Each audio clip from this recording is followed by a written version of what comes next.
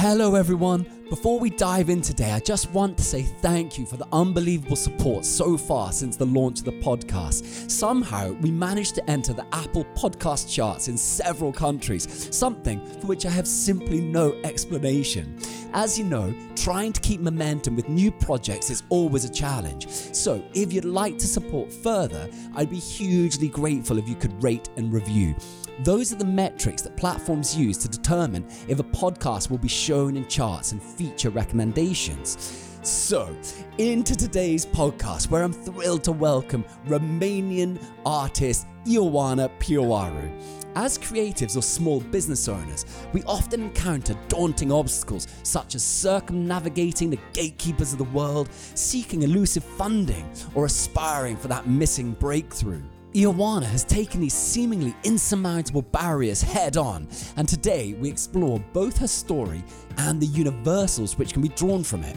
With a handling style with qualities of ancient craftsmen, Ioana proves that success doesn't require following modern trends. Her ability to stay true to her artistic vision while adapting along the way illustrates that pivoting doesn't have to mean compromise, and change doesn't have to mean concession. That artistic courage has attracted a following of nearly 250,000 people on Instagram, serving as a timeless reminder that inner courage and staying true to your vision are the deepest foundations on the path to success. I'm your host, Jim Croft, and if you're ready, let's dive in. Hey, Ioana, how are you today? Hello, I'm very well, and thank you for the invitation. Hey, look, it's just absolutely wonderful to meet you, and especially when we're just sort of talking online, and I've just sort of absolutely loved your work and what you're doing, and it's just a real joy to see you face to face. Thank you very much. It's a real joy to follow your work as well, so I think this is going to be great. Yeah, I think it's going to be fun because one of the things that I loved about what you said just when we were saying hello before we jumped onto the podcast, you were like, oh, you know what? I haven't actually done this type of thing before. And then I was like, oh yeah, but it's really new to me as well. So it's always quite fun with people who've been in the arts quite a long time that we're just doing something new together. Yeah, absolutely. Yeah. Well, look, I asked because you have such a sort of passionate online following. And so we discussed yesterday about asking some of your followers if they'd like to ask some questions. And one of them just corresponded so closely to where I wanted to start the podcast that I thought I would just start away with that. So Mr. Yash asked us, he said, please tell us about your art journey, how it started, the difficulty you faced, and future projects. Now, of course, in those questions, we've got just about all the other questions that I've got. That's a bit. So I thought, look, out of that, let's just contextualize about your art journey. So your history, where you come from, and where your story begins, Ioana. Okay. So I'm Ioana Pioaru. I'm a Romanian British. Well, actually, I've only just got my British citizenship about a year ago, so that's freshly British. Amazing. Thank you. So I'm a Romanian British artist. I've lived in the UK for nearly 11 years now. Mm-hmm. And my journey with art started when I was 2 years old. Of course. 2 years? Yes, yeah. I was very passionate about it in my early years. My parents were telling me how almost every day between like 3 and 4, they were bringing me notebooks and I was filling them up passionately and then asking for more. And I have these vague memories about when I was doing that, but of course it's all very vague.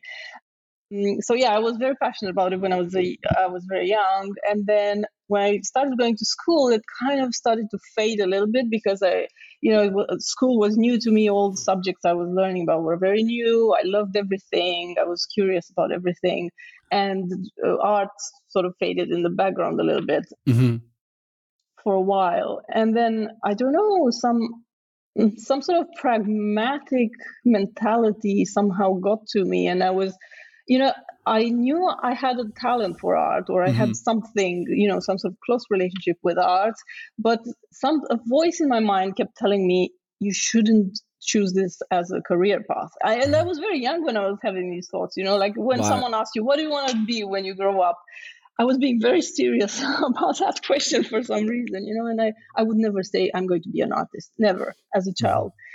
I would, say, I don't know, an architect was an answer that was popping up a lot, because since I was very young, I liked architecture, and I saw that as a more sort of pragmatic career choice. And then in high school, I studied foreign languages and literature, and I really, really loved that. And that's when I sort of started to make a plan in my mind about what I might, do when I'm an adult.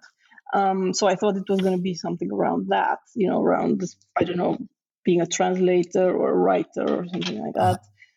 And then just after I finished high school, and I actually took an exam to go into a university that was to do with languages, and I got in. But then an art tutor from high school kept telling me, "Look, you need to at least try to get into art university.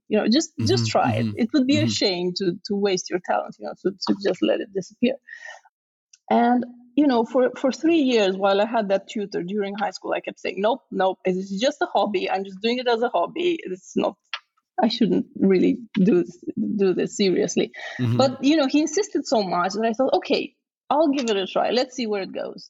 So I went to check out what the requirements for art university in Bucharest, and it turned out that it was, the competition was high, and you had to do a sort of 3 weeks mentorship sort of preparation thing there with the tutors in the art university before you took the exam, so that they could prepare you for what the exam was going to be. And, I went there being very, very sure of myself, because all my life, everybody told me, you are so good at art. You're so good at drawing. And I've been drawing a lot, up until that point. And then I went to those courses, those preparatory courses in university before the entrance exam. And for the first time, I met this mass of people who were super talented. And that was a shock to me, Yeah. And also I met these tutors who were very serious about art, about all the techniques and what the foundational knowledge you have to know to be a good artist, Right. Things that I hadn't thought about, like value, composition, all of this was totally new to me. It was shocking, like how much I didn't know. And, I jumped very quickly from being super sure of myself and of course I'm going to pass the exam, but I don't actually want to do this, to I'm not going to pass the exam. Yes. I don't stand a chance, with the stuff I know, or rather with the stuff I don't know, there's no way I'm going to enter. And then I started taking it very seriously. It was a challenge for me, Sorry, did you want to? Well, no, I was going to say, was that like once you got in, or was that like no, that was get in, the process to get in? Yes. So you really, so that's very interesting. So you had to sort of like confront that fear, and you responded to that fear by saying, right, I'm going to go all out with this. Yes. Yeah. I mean, it was a shock, because in school, I always liked all the subjects. I was, with the exams, I always had top scores and everything. And I was used to being good at everything, and suddenly there was this thing that I thought I had it under the belt, and actually I didn't know anything about it. Or that's what the sort of criteria in that course made me think, that I didn't know anything about art, that I didn't know enough to get in the university. So I started taking it very seriously, and those 3 weeks were really, really intense. I remember going in the studio with all these other people who already knew all the foundational stuff, I like for 4 or 5 hours every day we were doing intensive art making and studies from life and all kinds of things that could have come up at the exam. How did you respond to that pressure? Because that's very interesting that you went into this environment where there's a clear result that you want to get to, and you're under tremendous pressure, and you're realizing something in you that want to be an artist. So did it affect your ability, or did you find a new focus? What was like your experience psychologically under that pressure? Psychologically, I was very low, actually. But I was used from because my high school was quite competitive and very good. I was used to making an effort, like to learning a lot, listening to the tutors, listening to what they were saying, and trying to do what they asked. So I just took it as a challenge, and although I wasn't happy with what I was doing, I didn't want to give up. I was just going through this process. Yeah. And it was 3 or 4 weeks, I can't remember exactly, and then the exam day came, and I was still under the conviction that I had absolutely no chance to get in. Because I don't know, I mean, it was very intense, but I didn't feel like I had gotten to the level where I was supposed to be. Yeah. But I did get in. I got in, one of the last students on the list, but I got in. And I was so happy. I don't think I've ever been up to that point. I had never been so happy in my life. Wow. So did that really signify something in you, because you'd been a sort of child prodigy of sorts, or at least you had that absolute passion and love when you were growing up, but then you were sort of, doing it at school. But then it's so interesting how I find it's very interesting how at certain points in our lives, angels or guardians come out. And what I find so lovely in this story is that you had the teacher who was like, Ioana, you've got to have a go at this, if you're feeling it, and that you went under that profound pressure and you went in there. And I find it so wonderful when a young person has that instruction or that key person that just, puts them on your way.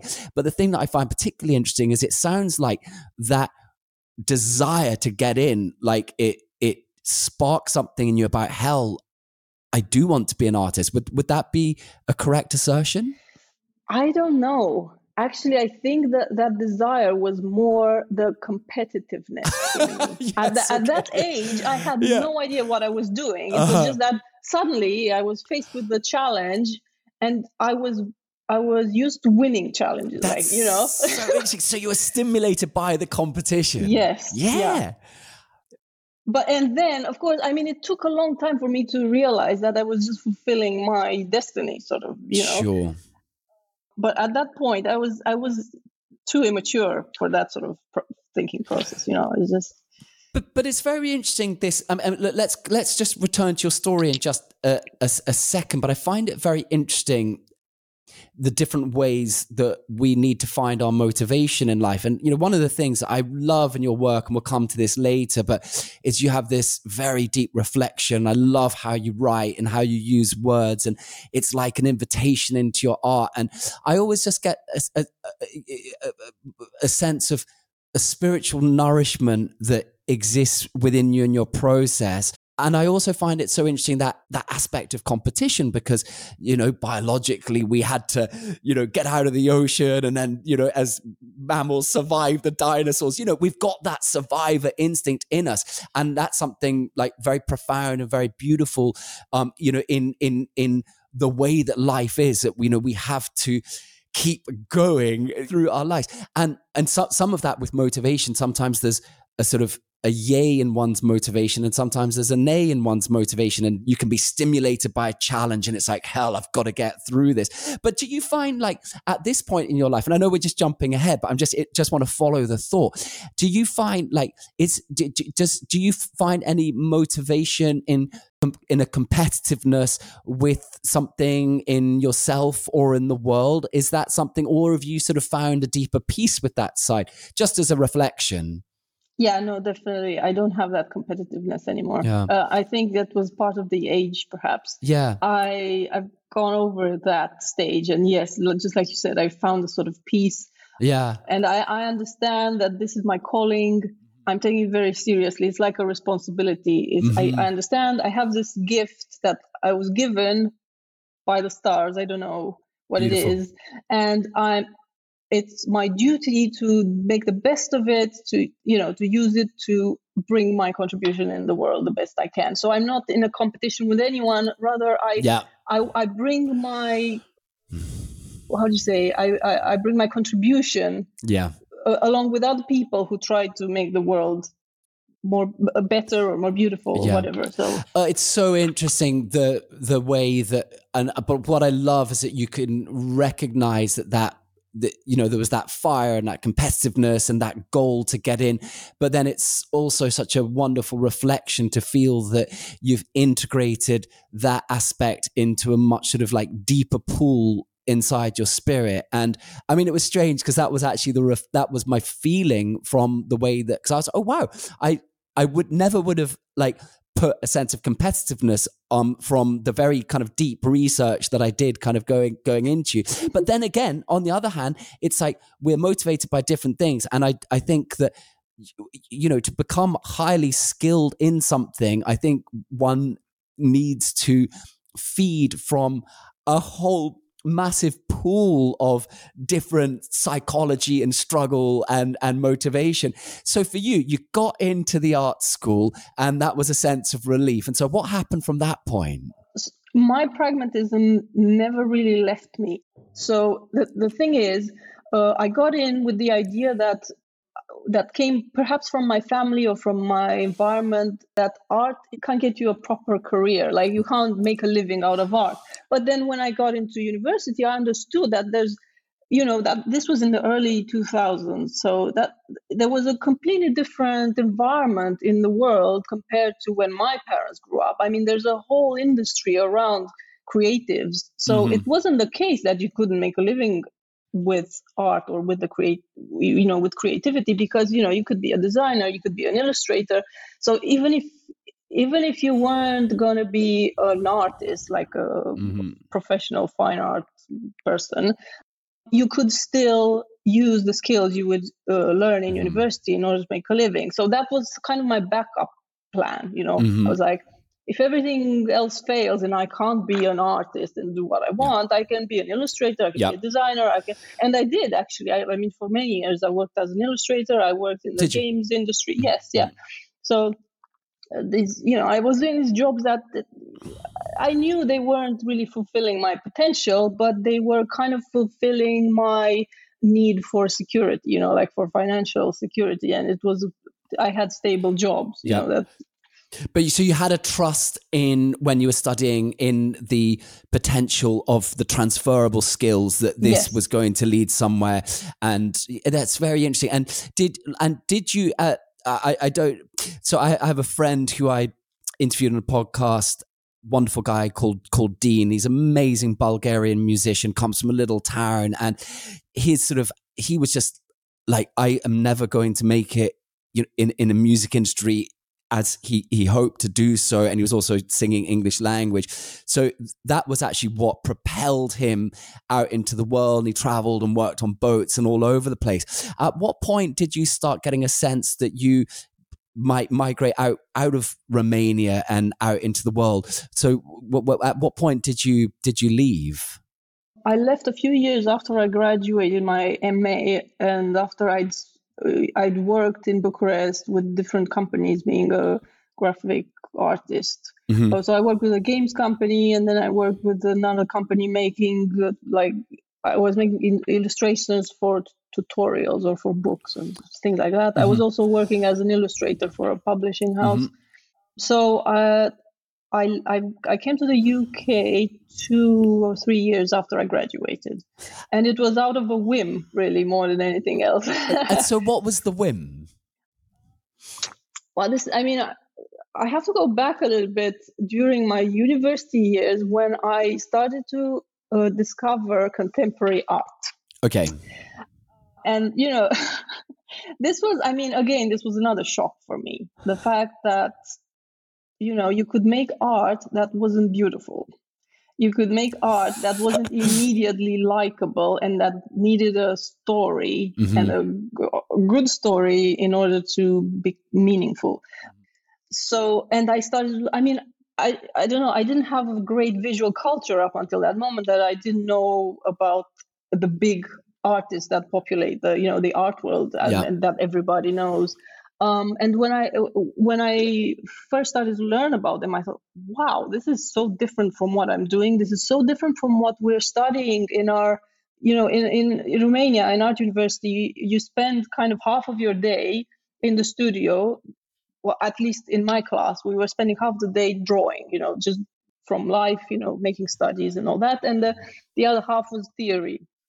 like perspective, anatomy, aesthetics, philosophy, these theoretical subjects that are somehow linked with art. And art history, I studied art history for 2 years, and it covered universal history, but, up to like modernism. And so I was familiar with that, and everything was kind of based on beauty. But then in the last year of my bachelor's degree, we started doing contemporary art, and it was so different, and I was like, right. So what are we actually learning how is what we're learning in the studio work preparing us for competing with these people? Because there was absolutely no connection, or I couldn't see any connection, I felt like our university was not preparing us for the real art world, And I became fascinated with contemporary art, and I looked up to it a lot, and I was thinking how I could start creating in that way, in a way that was relevant for the contemporary art community, let's say, or environment. And that there was a huge conflict there, as you can probably imagine. And then after I graduated, I was like, okay, I have all these skills. I know how to draw really well, but what do I do with it? So the only thing I could think of was to get these jobs as an illustrator, graphic artist, whatever, because that was actually using those skills. But I didn't know how to be a contemporary artist. But this is one of the fascinating things I think about your work, because obviously your ink drawing is something that is so loved, and you're so proficient, and you are prodigious in, you create a lot of work. I mean, it's absolutely mind-boggling. But then there's also, when you go deeper in this other side, and you're into holography and the virtual reality and mixing different media. And I was like, oh, wow, it's just what it was such an amazing thing to discover, that you're just drawing on and then combining these super on the threshold modern techniques with this very old, traditional, wonderful craftsmanship that sort of goes back thousands of years. So you left university, and then was that learning about things like holography on your own, or how did it develop? No, this came much later. It did, really. Yes. Yeah, it did. So I had a period of a few years when I was completely stuck, and I just couldn't see a way out of that block, because, again, as I said, I was looking up to these people who were creating this almost, contemporary art. I'm not going to, try to describe it too deeply. And what I felt like doing, there was no connection there, so I didn't feel like doing anything almost, and I felt like I was wasting myself, but there was a point when I thought, look, I need to just stop agonizing about this. I have to just do something. So I had a quite a long period when I was just doodling. I thought I had this energy in me that said, you need to make something, you need to create, but I didn't know what, because I didn't feel contemporary art. I didn't feel it. It wasn't in me. Conceptual art and all this, I loved it. I could appreciate it, how to say, intellectually, but I didn't know how. I didn't want to do it. So it wasn't coming out of you. No, organically but it feels like there was on some level, there was a sense of like I should be trying to engage. Yeah, interesting. Yes. And so that's where and so that's how you would describe the block, is it? As in, there was something that you felt organically that you wanted to do in your own spirit in your life, and yet there was a sort of pressure in society about, okay, should I be following the trends? Look, let's just go into that for a moment, because something that so many different people feel, it's a sort of rite of passage in your career as an artist, as a creative, as a musician, as a filmmaker, illustrator, whatever it is, that at different points you come across profound blocks in the road. And it's a very archetypal sort of idea, because the artists goes out into the world. And it was lovely how you talked about this angel, this teacher who at a critical point started helping you in this direction or made the critical suggestion. But then a block in the road comes, the obstacle, and it doesn't matter how experienced we are. Well, I think it does get different and easier because we understand it to be a rite of passage because those obstacles come at different stages in our life. But for you, how exactly, two questions, how exactly did you find your way through the obstacle? And secondly, if you were to reflect on the obstacles that you face and to suggest some advice to other artists who are young artists at a critical moment in their career, what would be your suggestions about how to navigate that space? So the way I got out of the block was by stopping to intellectualize it. Is that a word? It is. Like, it's to stop overanalyzing it. Mm-hmm, I said, I spent quite some time just doodling, and it was this. I started drawing these things. They were coming out of me sort of automatically, but I didn't stop. I just thought, look, I'll let my body do whatever it wants, and my mind, And so it had the shape of these sort of machines, lots of pipes and sort of robotic, I don't know, structures and sort of pseudo machinery, like sort of steampunk stuff. From your imagination? Yeah. So you were literally playing. You were playing and doodling and just letting something come out. Mm-hmm. Yeah, and this is what came out. And so I made a few artworks like this, and they got into some exhibitions, and they were well received. And then I started building a little bit more on top of that, and started to. I gave myself sort of permission to start to think about it, because up until that I didn't want to think about it at all. Okay. And then, it started to develop in lots of different subjects. For example, I started doing these composition where I have there was a house, like a pub or something, and then there was pipes underneath it. So that those are some of my first artworks of liberation, as it were. So, and then so I realized that there was joy in the process. If anything, that there was meaning in that. If there was no meaning to my work, at least there was meaning to the process. Because it was guiding you. It was guiding me, and it was giving me pleasure, and it felt that I was doing what I was supposed to be doing.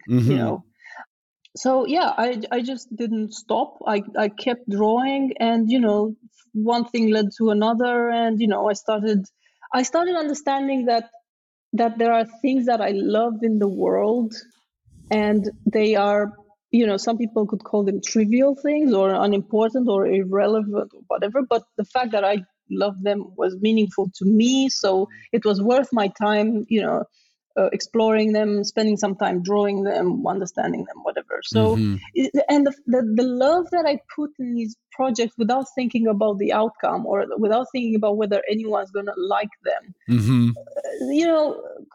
it actually made people like them, because that love comes out somehow, like the energy that you put into a project is perceived by people, somehow. It's like a heart-to-heart communication. Well, I love how you describe it and how you link. It's like you're describing the way that you discovered your own process and figuring out that this sense of meaning and love is, out of that ritualization of I will do it for the sake of it because I love it. And I see that as being good and meaningful in and of itself. And what I find so profound is, which I didn't know, is that you figured that part of your process out of stuckness, out of a block, a young woman going out into the world, unsure how you're going to make your living and all the rest of it. And you used play and you followed your spirit, and it was the spark to the rest of your life, it sounds like. Exactly. Yes. Yeah. It was very liberating. And if you asked me if I can give advice to anyone, who feels stuck like that, I would say, listen to your inner voice. There's always a voice that tells you what to do, and often you block it. Or there's another voice that doesn't come from you, it comes from someone else, but you've internalized it, who stops that authentic inner voice, So try to find that authentic inner voice and go with it at least a little bit and see what happens. For me, that's what it was. I thought, why not? I feel like drawing beautiful things. Let's just go with it. So what if it's irrelevant? So what if the contemporary art world doesn't care about this stuff? It doesn't matter. I'll just do it anyway and see what happens. And the magical thing that happened was that all the people, thanks to Instagram actually, all the people who are kind of on the same wavelength as me, they saw it and we came together, and another kind of community developed around this, around my art, So okay, maybe major galleries don't find my art interesting or whatever, but there's a huge community of people who do find it interesting, and they engage with it and they like it, and that means a lot for me. Well, no, let's just hold on there, Ioana, because like your community is absolutely extraordinary. I mean, when you put up a post, the amount of love, and what I find so interesting is that when I was going deeper into the comments of what people are, it's not saying and reacting, it's what they're feeling. It's like, and this is what I found so interesting as I went deeper into how into your artwork and what you put out into the world, because it's not just the profound level that you have reached as an artist and your knowledge of your process and all the rest of it. People are finding something through what you're putting out, and they find it in the work, and they also, I think, find it in the words and in the message and in the value.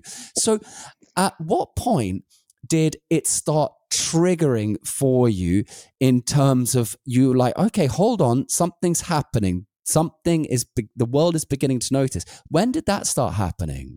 It was, I think, a couple of years ago, probably, when I really, really started to allow myself to draw beauty. Just to stop that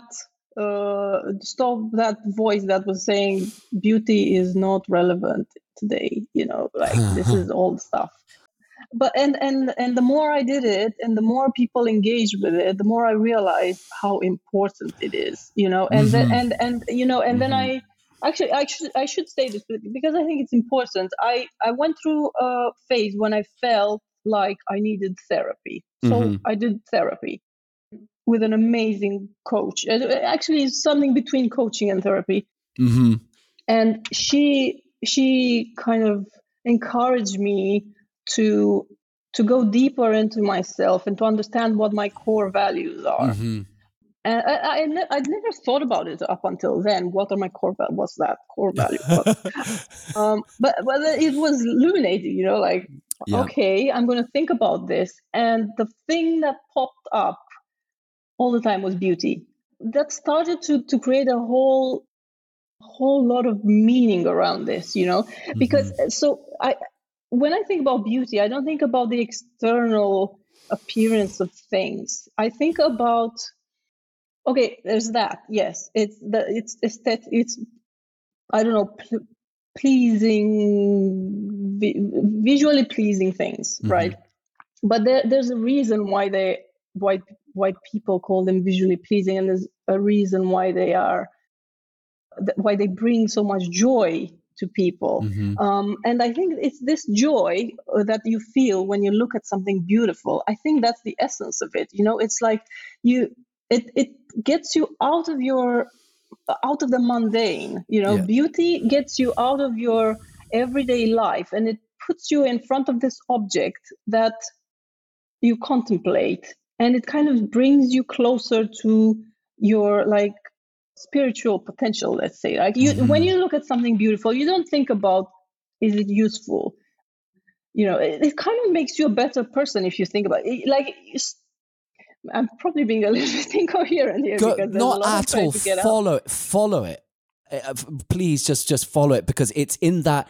It's for me, that is the art. It's like I think of the artist as a communicator between two worlds. You have the ephemeral world and you have the physical world. You have the mind, you have the body. And, why do we need our artists? We need our artists because they are the crazy ones who are betwixt those two worlds. It's that kind of visionary or mystical type of role. So, and I think the amazing thing is not that there is a simple interpretation. It is the figuring out of it itself.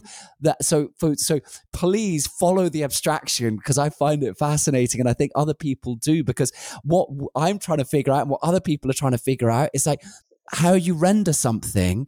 What is it? What's the Ioana-ness that leads to that? And I think that's what you're exploring. Yeah, absolutely. So it's one thing popped in my mind when you were talking and focusing me, and thank you for that. My sort of slogan or credo, let's say, it comes from Dostoevsky, and it says, "Beauty will save the world." And I think it's exactly because when you contemplate beauty, you forget everything and you are at peace. You are like out of the meanness of the world, out of the trivial. It's just you and that thing, and you're at peace, and it brings you joy, and it's everlasting. Somehow it touches you in a way that is very human, and it's also spiritual and maybe divine. I don't know. So I think that's why I think art that keeps that connection with beauty, it has the capacity to bring good in the world, because if more people engage with that, if more people have the chance to engage with beauty, it will take them out of the competitiveness and the fight and the hatred and it brings you into this space where you are at peace. So, it's a long way, obviously, to that. And life is complicated and difficult. But I think the more you increase those moments and the potential of those moments to occur, on a universal scale, the more chances you have for, world peace.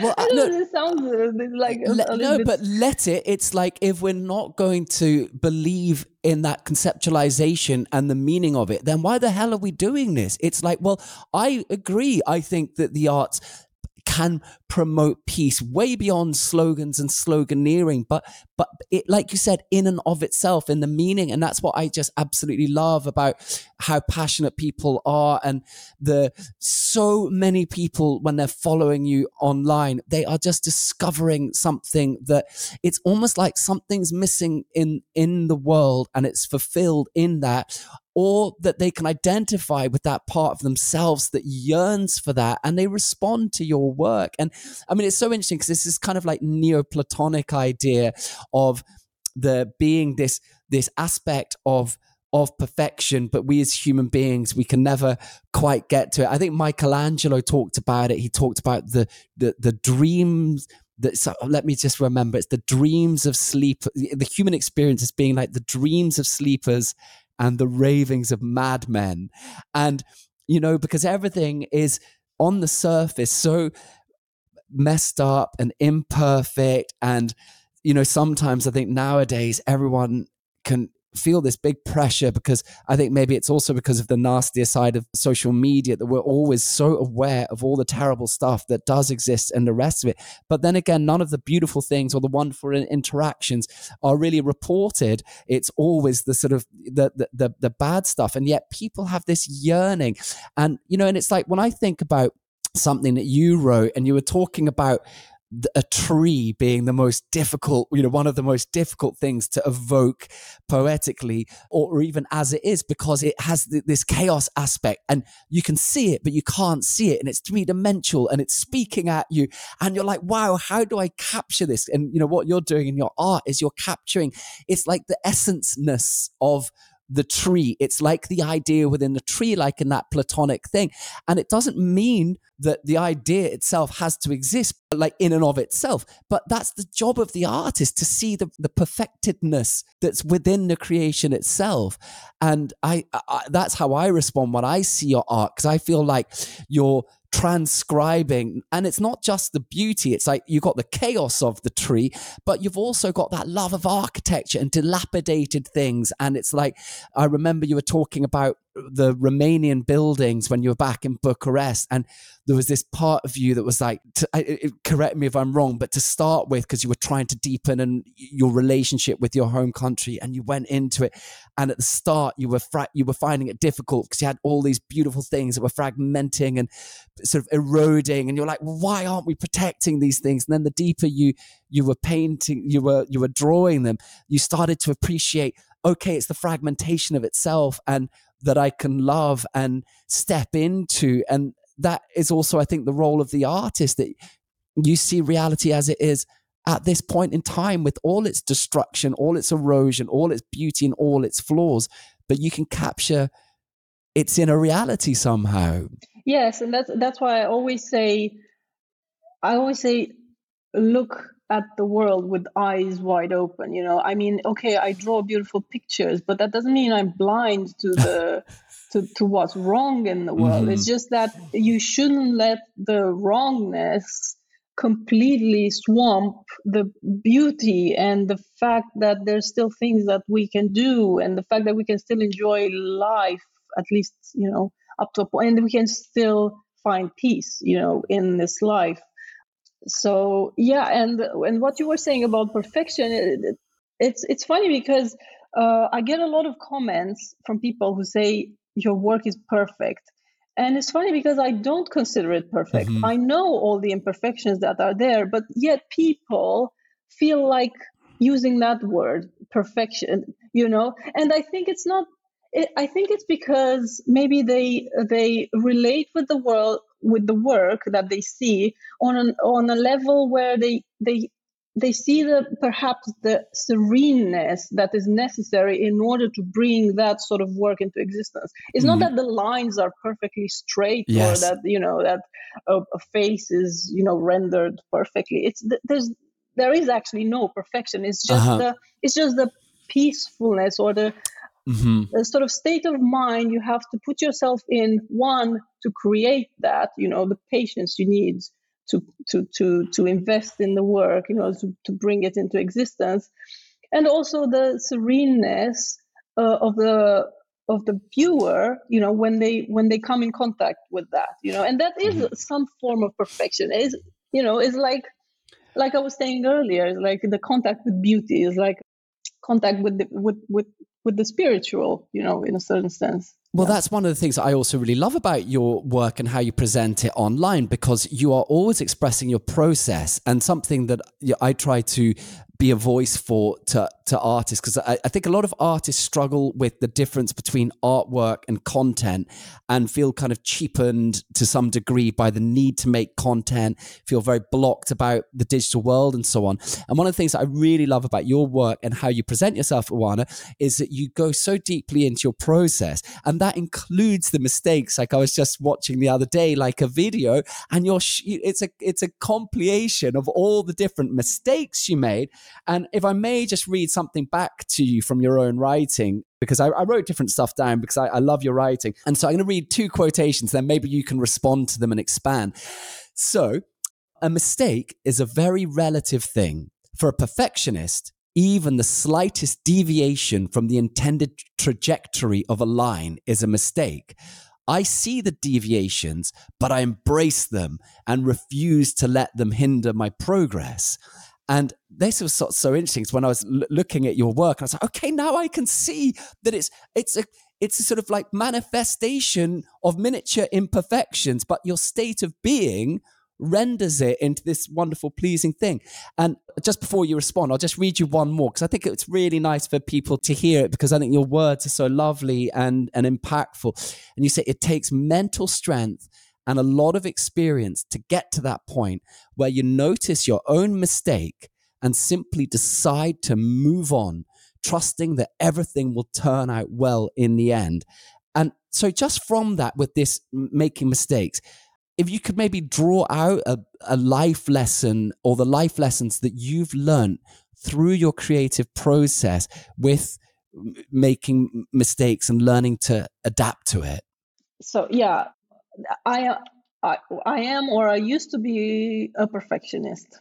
I mean, I struggle with this. I do see all the deviations. That is very true. I see every mistake. And, there used to be a time when that would really give me this sinking feeling. Oh my God, how am I going to recover from this? But I think this is part of maturing as an artist and as a person. You just move on. It's so small, and like I said, it's relative. I mean, I see it because it happens while I'm looking at it, and I say this all the time to everybody who's asking me about what do you do when you make mistakes. By the end of the process, and I know this through experience, by the time I finish a drawing, all of those imperfections are completely invisible. Nobody knows about it. And even if I know they are there, Yes. the overwhelming feeling is, it's just the overall picture. It's the overall picture, the message, the energy that went into it. It's not the mistakes. And who's hunting for mistakes? And why would you look at mistakes? And this is what I tell people. Forget about the mistakes. People will feel your energy, the energy that you put in that picture and what you wanted to say with it. It doesn't matter that a line's a little bit crooked, but this comes with time and with trusting the process. And I can't emphasize this enough. Trust the process. Go through all those motions and finish that part of the drawing and that other part, and before you start judging it, just finish it. That's it. It's so important to bring a piece of work to completion before you start judging it. Because, sorry, and I'm just one more thing that I want to say. Almost every drawing I work on goes through the ugly phase, the phase where I can't believe I'm going to be able to make anything out of it, and I feel like throwing it away. But I know I know that I'm going to be able to fix it. It's not even about fixing. It's just a perception thing. It looks ugly because it's not finished. But I think it's probably very reassuring to other artists going, wow, an artist of your stature still struggles with, even within the process where you can hardly look at it because you're having self-doubt, even though you've got to that conclusion so many times before. Yeah, exactly. Yes. But I also find such a life lesson within the metaphor, within that you're having this experience and you're noticing all the imperfections and you are just in a sort of state of peace with the fact that everything. I mean, I'm sure you have times when you're really in the zone and it's just, it happens, and that's the wonderful artistic flow. But it's just a wonderful reflection about having this broader trust in life that if you are doing your best within each line that you draw and you're doing that with all your heart, that even though if you look at it as a microcosm, it all looks like a disaster. But if you trust that process and you have the courage to finish something, the tapestry is so much greater than what happens in a moment or in the day. And I just love that you share that part of your process. Yeah. It's so important. Yeah, just finish the work, trust the process. And in terms, and the other aspect that's that's important, I think, in your work is, of course, patience, which is such an important, and I mean, I don't want to put you on a pedestal, Ioana, but when I look at your work, I'm like, wow, there's this Zen peace that you seem so within the process. So I have two questions about it. One is not about the patient. It's about before the patience. So do you experience resistance to sitting down before you get to the patients, before you get in the flow? So do you ever struggle with resistance for sitting down? Second question is also on resistance. Do you struggle ever within resistance within the process? And if so, at what point do you unlock this superpower of patience that you seem to have cultivated? I would answer yes, only to the first question. I do experience resistance before I start the creative process sometimes. How does that feel? It's the uncertainty of what's going to come out, the uncertainty of whether I'm going to be able to materialize my vision. That's basically what it is. And again, I have to, I have to tell myself, you know what you're doing. You've done this before. You have a plan. Just go with the plan. So you're speaking to yourself in that moment. You're psychologically sort of, if you imagine it was sort of adult and a child, but you're literally reassuring yourself, right? But that's a great technique. That's a great technique to, inner father or inner mother yourself and use that as a strategy. I think that's very interesting. Yes, and I also realize that a lot of the resistance comes from the ego. The idea that if this doesn't turn out as I want it and as good as I want it to be, it's gonna look badly on me, or how do I say this? It's like people are gonna think badly of me. It's like, oh, it's going to lower my status, but then again, I remind myself that this is not about me. These ideas that I have and that I feel compelled to materialize into artworks, they come from somewhere else, and they are like messages that I have to send out to the world. And okay, maybe they're going to be imperfect messages, but they will be messages nonetheless. And people will get them and will appreciate them on some level or another.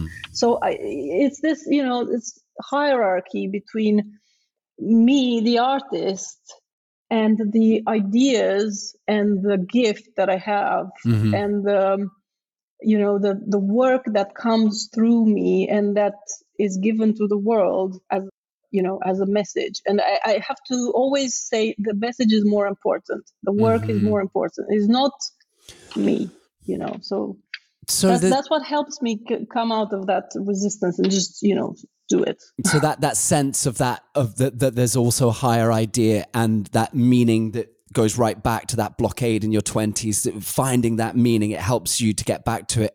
And so what about like the patience? Like what happens to you when you trigger into that state of patience? And I mean, you obviously know, I would imagine at this point, because you've been so prolific in your life as an artist now, that I suspect you're able to activate that space.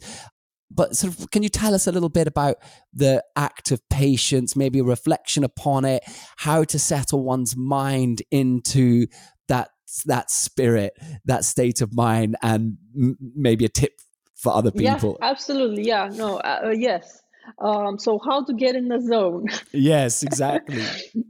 So for me, once I made up my mind that I'm going to work on the thing, it's quite easy to get in the zone. But I go back to when it wasn't quite so easy, and I realized it was important to breathe, to calm myself. It was really important to just take a few deep breaths, lovely. and that it's amazing what that does. It just immediately kind of pushes a stop button to everything, all the crazy voices in your mind, and all the worries, all the anxiety, all the self-doubt, and all of that. And you're like, enter into this other zone, when you're like, you know what you're doing, you're here for a reason, and you better get on with it. So that's one thing. Another thing is to create a nice atmosphere around you. Like, make sure your workspace is comfortable and welcoming. And I don't know, if music helps, listen to some music. For example, one thing I like to do when I'm in the middle of the process and there's a lot of repetition going, I like to listen to audiobooks. All of those thousands of lines that happen without my brain almost doing anything, they have this background, this beautiful, meaningful background to them of someone else's work, that is, deep and meaningful, and there's no connection between them, but it's like something for the brain to do while the hand does the automatic motions that it has learned and it knows it has to do. It's so interesting that state of integration it's almost like you can be in two spaces in the same time. It's fascinating. And I have to say, I am terrible at multitasking. I can't multitask That's so to save my life. I can't. Yeah. But these two things, because my hand is now so well trained and knows exactly what it has to do, it's almost like a robotic hand, that my brain is completely free during hours. of my studio time. So I have the freedom to listen to books. And often, I have to say this too, it's often books that I've already read in print. Interesting. So I know, yes, so I know the plot, and I engage with this whole new experience, which is the audiobook, and it's an actor's voice and an actor playing out this beautiful creation of an author, and it's very, very different to reading. It's something else completely. It's so interesting how you trigger yourself into this space. And one of the things that I find very interesting, possibly unusual about you, is that you have this capacity for this sort of profound patience, ability to stay in one space, which is also, like, for me, an evocation of being, because one has to be comfortable with oneself, first of all, to be in that space. But the other aspect that I find is that a lot of people who have a strong following online can be quite fragmented in their capacity to concentrate, their capacity to focus, and to really go into this zone where I think that great art comes from. So I just wanted to ask you about that, because you seem to have this, I think, almost miraculous capacity to be very present online. You answer a lot of comments, you show your work, you share your work and your process, and yet it doesn't seem to compromise this part of you that can just really go so deeply into the artwork. And I think a lot of artists resist the online stuff because they feel like it's distracting and breaking down or fragmenting their mind from being able to get into this space. So I'm just wondering, how do you handle that? What's the key? Yeah, it is fragmenting, but fortunately, I do get in the zone very quickly. But yes, the fact that I have to remind myself to stop now and again and take a quick video for Instagram, that it does break the flow a little bit, not too much, but I realize the importance of it, so I do that. And also I have to block sometimes several hours in the day, maybe 2-3 hours, to answer comments, because I think it's important.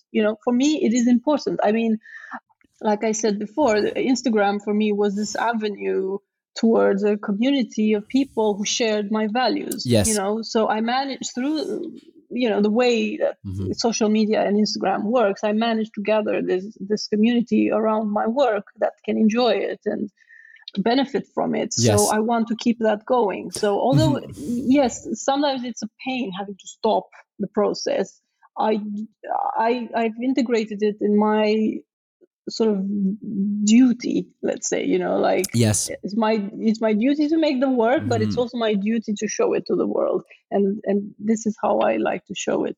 But I think this is a very key point. So I mean, I know a lot of artists who just really struggle with the whole online thing at all. And something that I actually went through a process a couple of years ago where I was considering deleting all my online stuff, because I felt such a sort of disassociation. I'm in my 40s. I didn't grow up where Facebook didn't exist, Instagram didn't exist, and I think there was, on some part of me, this longing for a world that it's not there in the same in the same way. Of course, the world is still there, but our modern experience and also how we do business and how we engage in the world has changed. And one of the things for me, when I went through this period and I went off in my van into the Scottish Highlands and I spent a winter just kind of really thinking over who I was, what I wanted in the world, how I wanted to get involved in it. And I arrived back at the point where I think I really relate with you with this, where it's like I realized, okay, well, one of my most deepest raison d'etre in life is I want to help people, especially struggling people. And I realized I've been through the arts for 20 years. I've got an awful lot of experience, and I know that I can pass on stuff. And this is one of the things that motivates me to speak with other artists like you, because we all have our different experiences. And so to tap into that wisdom and share it, I think is something sort of really helpful. But the main thing that I realized was, and I can see this in you, is that you have a love of your audience and also of your message. And from that point of view, you are a vehicle between the two. And it's like you said earlier, there's a sense of responsibility. And I think that's such a wonderful thing, because it's evident to me that you look as your audience as people, and that what you're doing with your life to help them by being present and exchange, putting those messages across. I think it's a very meaningful process, but also I think once you think about it as people and kind of what you can give rather than trying to get something, then it revolutionizes how you feel about it, because it's no longer this thing that you feel like you should do, trying to progress your career. And would you say that that's something that sort of helped you with your discipline with social media, just this fact of being a vehicle for a message, and that being the place where the message can arrive, and a respect coming to it through that? Yes, definitely. Mm-hmm. Yeah. So it has become an important part of this whole process that you're describing.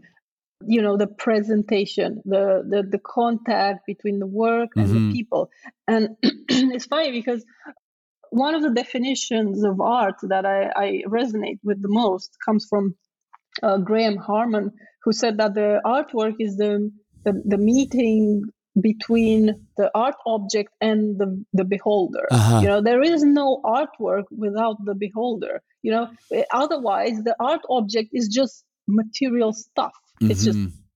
canvas and oil, Mm-hmm. but without someone to give it meaning, Yep. to perceive it and to understand it as art, it's not art. So that's why I feel that it is so important to give room and space to this dialogue to occur. Mm-hmm.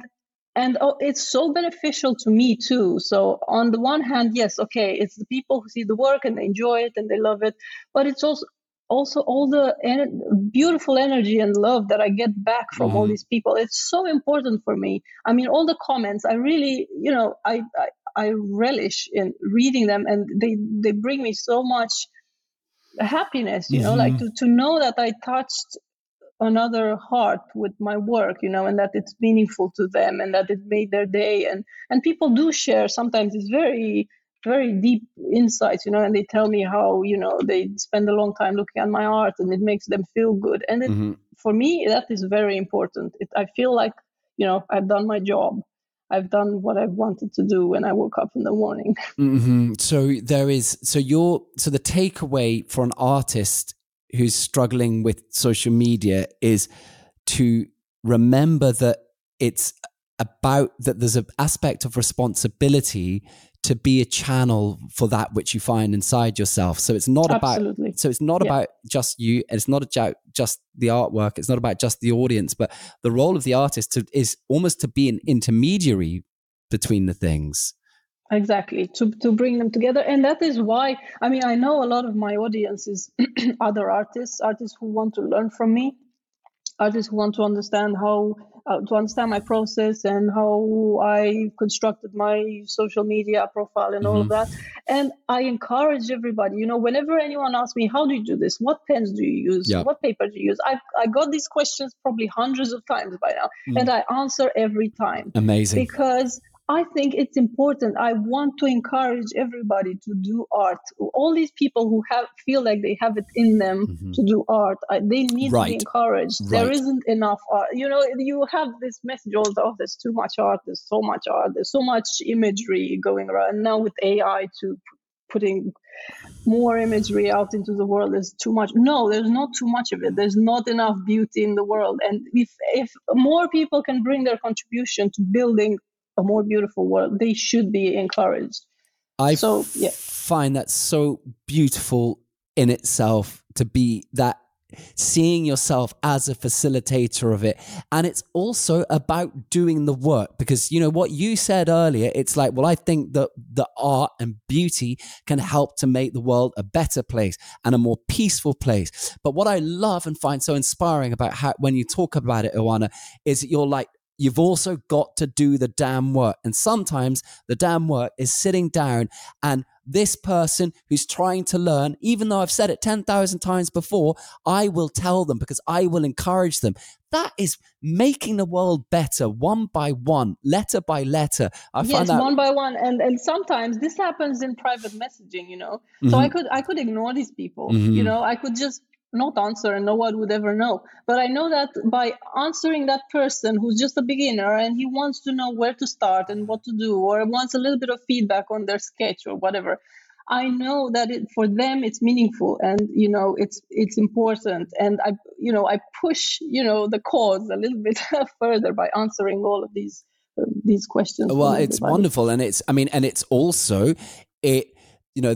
the paradox as well is because you have that love of it and because you're motivated by the message, you also get the kickback, because the thing is that people love it when they are answered by an artist. And of course, the physiology of the algorithm and the rest of it is that trust and that personalness between people means that people comment more and get more interested, and that also helps the message and the artwork come out, as well as being able to be an adult as an artist, surviving off your work and selling it and doing all the other things that the practical things that we need to do to survive and thrive as artists. So a couple of questions on the digital economy. So one is sort of, there's an artist out there and they're just struggling with how to get this whole damn thing online going. And I think you've already shared some really key points about being a channel for your message, about doing the work, about loving the process, about it not getting in the way of the art itself. So that's all really valuable lessons. Is there anything else that you could say to that young artist who's like, I know that I'm good and I know I've got something and I feel the fire, but I just can't get the damn thing going online? Like, what would you say to them? Persevere. Just keep doing it. I mean, I've opened my Instagram account about 5 years ago, I think.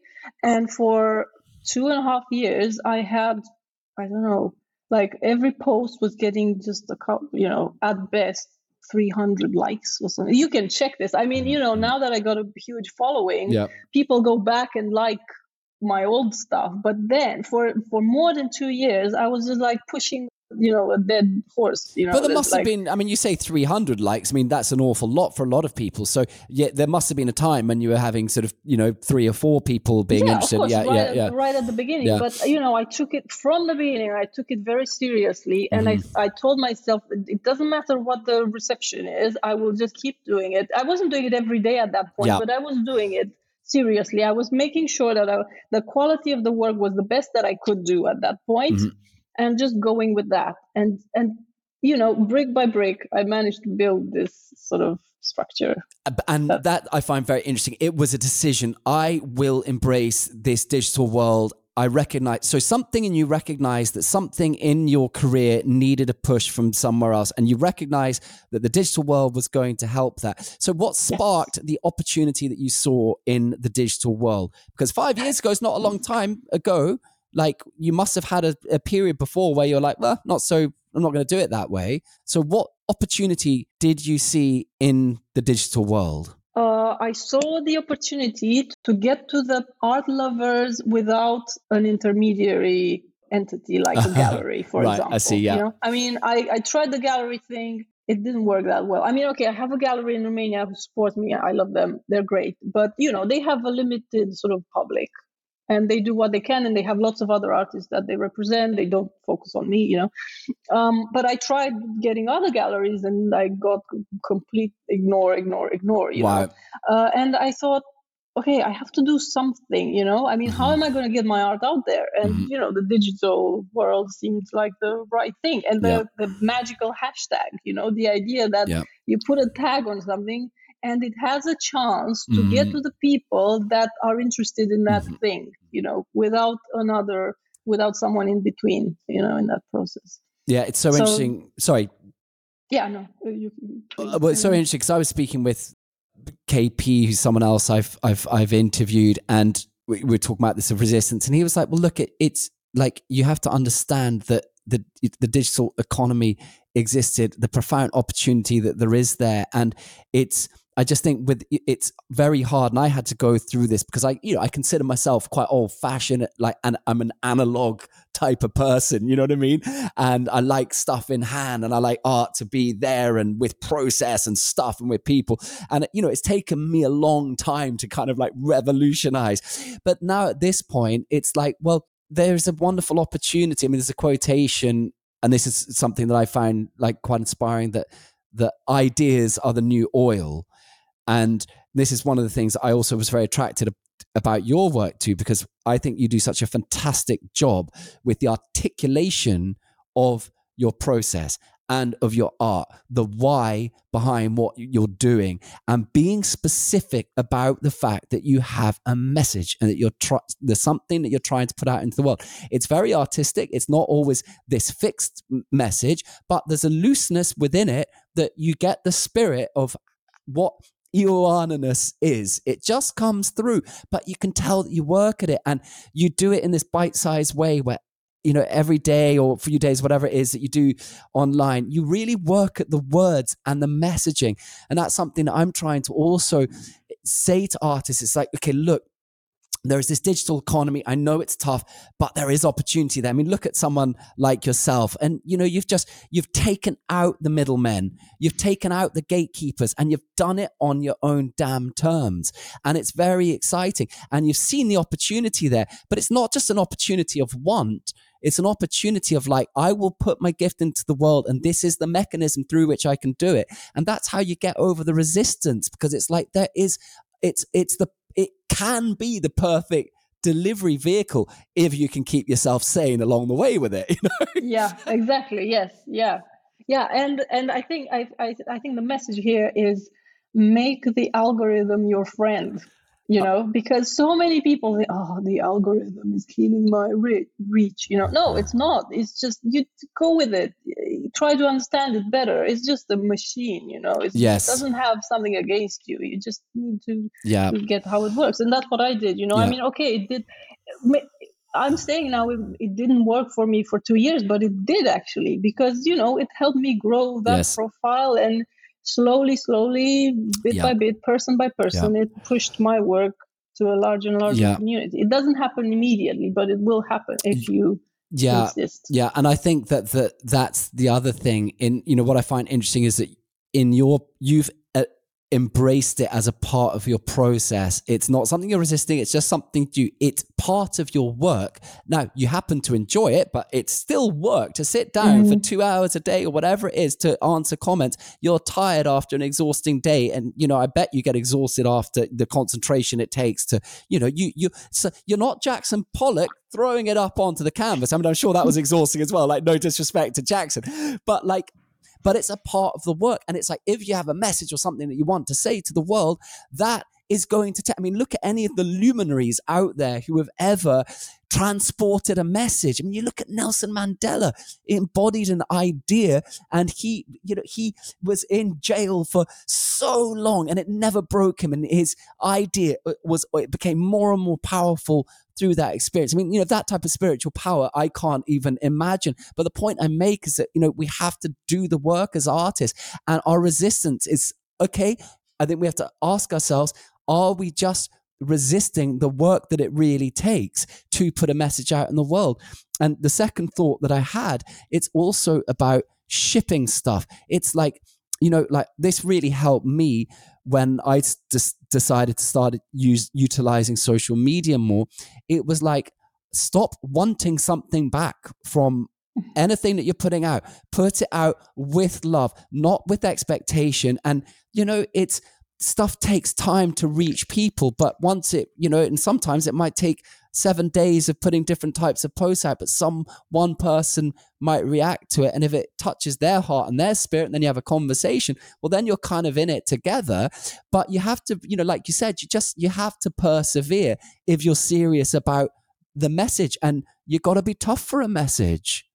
Absolutely. Yeah, absolutely. Yes. And another thing that I like to tell myself, and it's something you just said just now, expect nothing, be grateful for everything. Lovely. Like when you put something out there, just like you said, put it out with love. Don't expect anything back from it. But if something comes back, appreciate it in whatever quantity it comes. If it's from one person, appreciate it anyway. You know, concentrate on that one person. You know, so.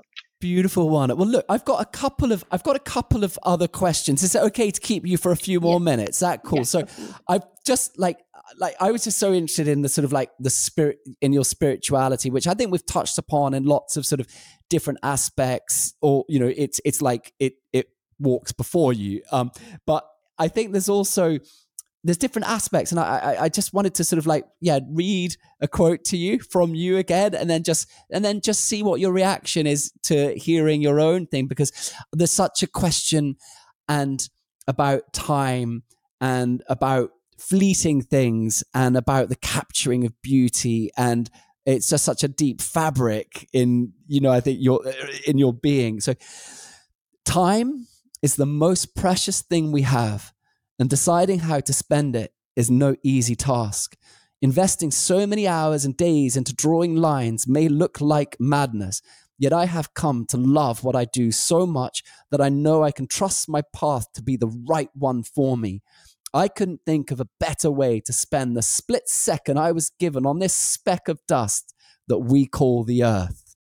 This is a quote from or a paraphrase, I'm not sure, from one of my favorite authors, who's a Romanian writer, Mircea Cărtărescu, and he always refers to the world, to our earth, as a speck of dust that lives for a split second. You know, at universal scale, our presence here is nothing.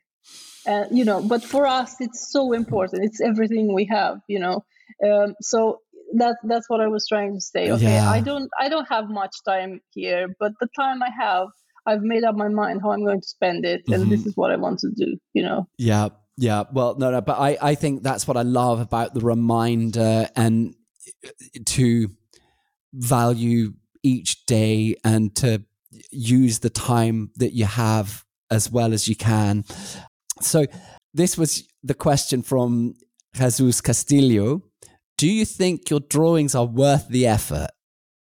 Well, he was asking me if I think his drawing are worth the effort. So I went to his profile. Oh, did you? And I would like, yes. Oh, yeah, because I wanted to see what he was referring to. Yeah. And yes, I think his drawings are worth the effort. He definitely puts a lot of energy and effort in them. So I think he should persevere. But this, for anyone else who might ask themselves this, yes, your effort that you put into making art is worth it, because it makes the world a better place. And the more you put into art, the more you're going to improve, you're going to get better and better, you're going to get your message out to more and more people, and you're going to be more impactful in this world. So yes, definitely it is worth it. You may think that it's not at the moment, you may be unhappy with your results, whatever, but just keep doing it, because it's the best thing you can do. Jesus, I'm with Ioana. You keep in there, man. You keep going. We're with you. We're all, now that's the thing. We're a community of artists, so let's keep supporting each other. So two final things. So one was another quote I love. You mentioned that your art is your life in a way. And one of the interesting things that I've had to go through in my journey as an artist is to discover that I am who I am and not what I do. And of course, they are very intricately connected, and what you do expresses who you are. But for me, for a long time in my life, I would sacrifice my well-being to such an extent that I would do anything for the path. It was all for the path. And it was like I was just acquiescent to what it was asking of me. And so when you say your art is your life in a way, do you feel like you've arrived in that healthy space where you can put it aside and go and take the breath, as you described it earlier with life? Or is it too much you? Is that ever something that you struggle with, that you're too bound to it? Or do you feel a sense of peace with it? It's funny that you picked up on that. It's both. Sometimes it's one and sometimes it's the other. And the reason I said my art is my life in a way, that hesitation is exactly that. Sometimes I feel like maybe I'm too involved in it. Maybe I should, because I always have these visions, or I don't know what they are, some sort of fears, or I don't know, ancestral anxiety, I don't know, where I think, what's going to happen if I can't do my art anymore? Who am I without my art? Am I still a worthy human being? Yeah. And that's really difficult to think about. But I have to tell myself, if that moment comes, you're going to deal with it then. Yes. In the meantime, you can make your art. You have this gift. Just use it to the best of your. And yes, I have to be mindful of taking breaks and enjoying life outside of the studio, and I do that. But there's always these thoughts. What would happen if I had to stop being? I don't know if my vision went bad, or my hands started shaking or something. How would that impact me? And then the answer is, I don't know, but I'm sure I would find something. Yes. Well, I think, like, if I may offer, I think it's not about finding it if, then, and when, because it's. I think, of course, it's going to happen. Well, there's that, but it's also. I mean, you feel like such a sort of you're so sensitive to the workings of your spirit, and so it feels like you're already doing that work, and you have that in a conversation with yourself and with your art, and you see a therapist, and have such a vibrant conversation with it. For me, it's like a lifelong process. It's a part of this sense of becoming, of that you can do it, but you're able to not do it. And I mean, for me, I couldn't go on holiday without my guitar, not because I wanted to take my guitar to write a song, but I couldn't do it. I was like, if I don't have it with me, it wasn't identity. It was about, I won't survive, because to such a degree I had become like, it had become like a fixture of my being, if you like. And I just needed to howl. It was a way of getting it out. And I learned that I need to be able to find a different, type of peace, and a different sort of way of being. And it's something I always have to work on. But I think that I feel like I'm becoming stronger as an artist, paradoxically, the more that I can let it go. Because once you start being able to let it go, you're opening yourself up to so many other aspects in the world beyond that direct link. Because that direct link, it can suffocate other experiences. Absolutely. Yeah, no, I couldn't agree more. And it's very true. I mean, I think I shared this in one of my posts, that when I go on holiday, or when I go away from the studio. No, actually, when I go on holiday, although I bring all of my drawing stuff with me, I never do anything. Oh, that's interesting. And somehow I have this sort of natural way of disconnecting when I'm not in the studio. So I think that's healthy, and that's probably my body saying, you need a break. And indeed, those breaks are so good, because I can take so much of the world in, and I can appreciate what's around me. And paradoxically, often it's in those moments of mind peace that the best ideas come. Like it. I mean, not to say that you should take a break in order to get your best idea, but somehow it happens. But it's like Shakespeare said, nature abhors a void. Nature hates a void. And that's the thing. You create the space, and of itself, it fills up. And, I'm not there yet. I'm not, but I know that I'm so much further than I was like 10, 15 years ago. And that's the lovely state of becoming. And that's part of the reason that we're artists, is that we're trying to learn this stuff. And well, look, just a last, I wonder if you would sort of jump off a cliff with me here. Would you be willing to shut your eyes and to just give for a moment a message to the world of what you would like to say at this moment? And you could say it, imagine it perhaps to a struggling artist, or just to anyone who's struggling out there. Would you be willing to do that? I can try. I'm not sure if I'm going to be able to close my eyes. Well, then let's try it with our eyes open. This is my mantra. Keep your eyes open. Yeah. I would say, give as much. Oh, sorry. Oh, happened finally. It's a sign. Give, yeah. Give as much time as you can to beauty, because it's going to come back to you in ways that you would never have dreamed of. Wow, you formulated that so beautifully and succinctly, and I will take that into the rest of my day and week. Ioana, I want to say thank you, and not just, well, for different reasons. First of all, for like all the ways that you inspire, because I think someone like you, like you show leadership about how to go about this challenging path that we're on, and it's inspiring, and it gives a lot of us sort of hope in what we're going through in our personal lives. And also thank you for taking the leap of faith with me to come on this podcast, because it's just, I feel like I've made a friend. Yes, absolutely. I feel the same. Yeah. And I want to thank you for this opportunity and for being so insightful and for looking with such attention at my work. It really means a lot. And I'm glad you picked up on some of the key things from my practice. And that's impressive. I love that. Thank you very much. It was a pleasure to do this. Thank you. And thank you, actually, hold on, just 1 second. Thank you for all the work that you put out there, because I think it is so important and so inspiring, and it should get to as many people as possible, because you are one of the people who will make the world a better place.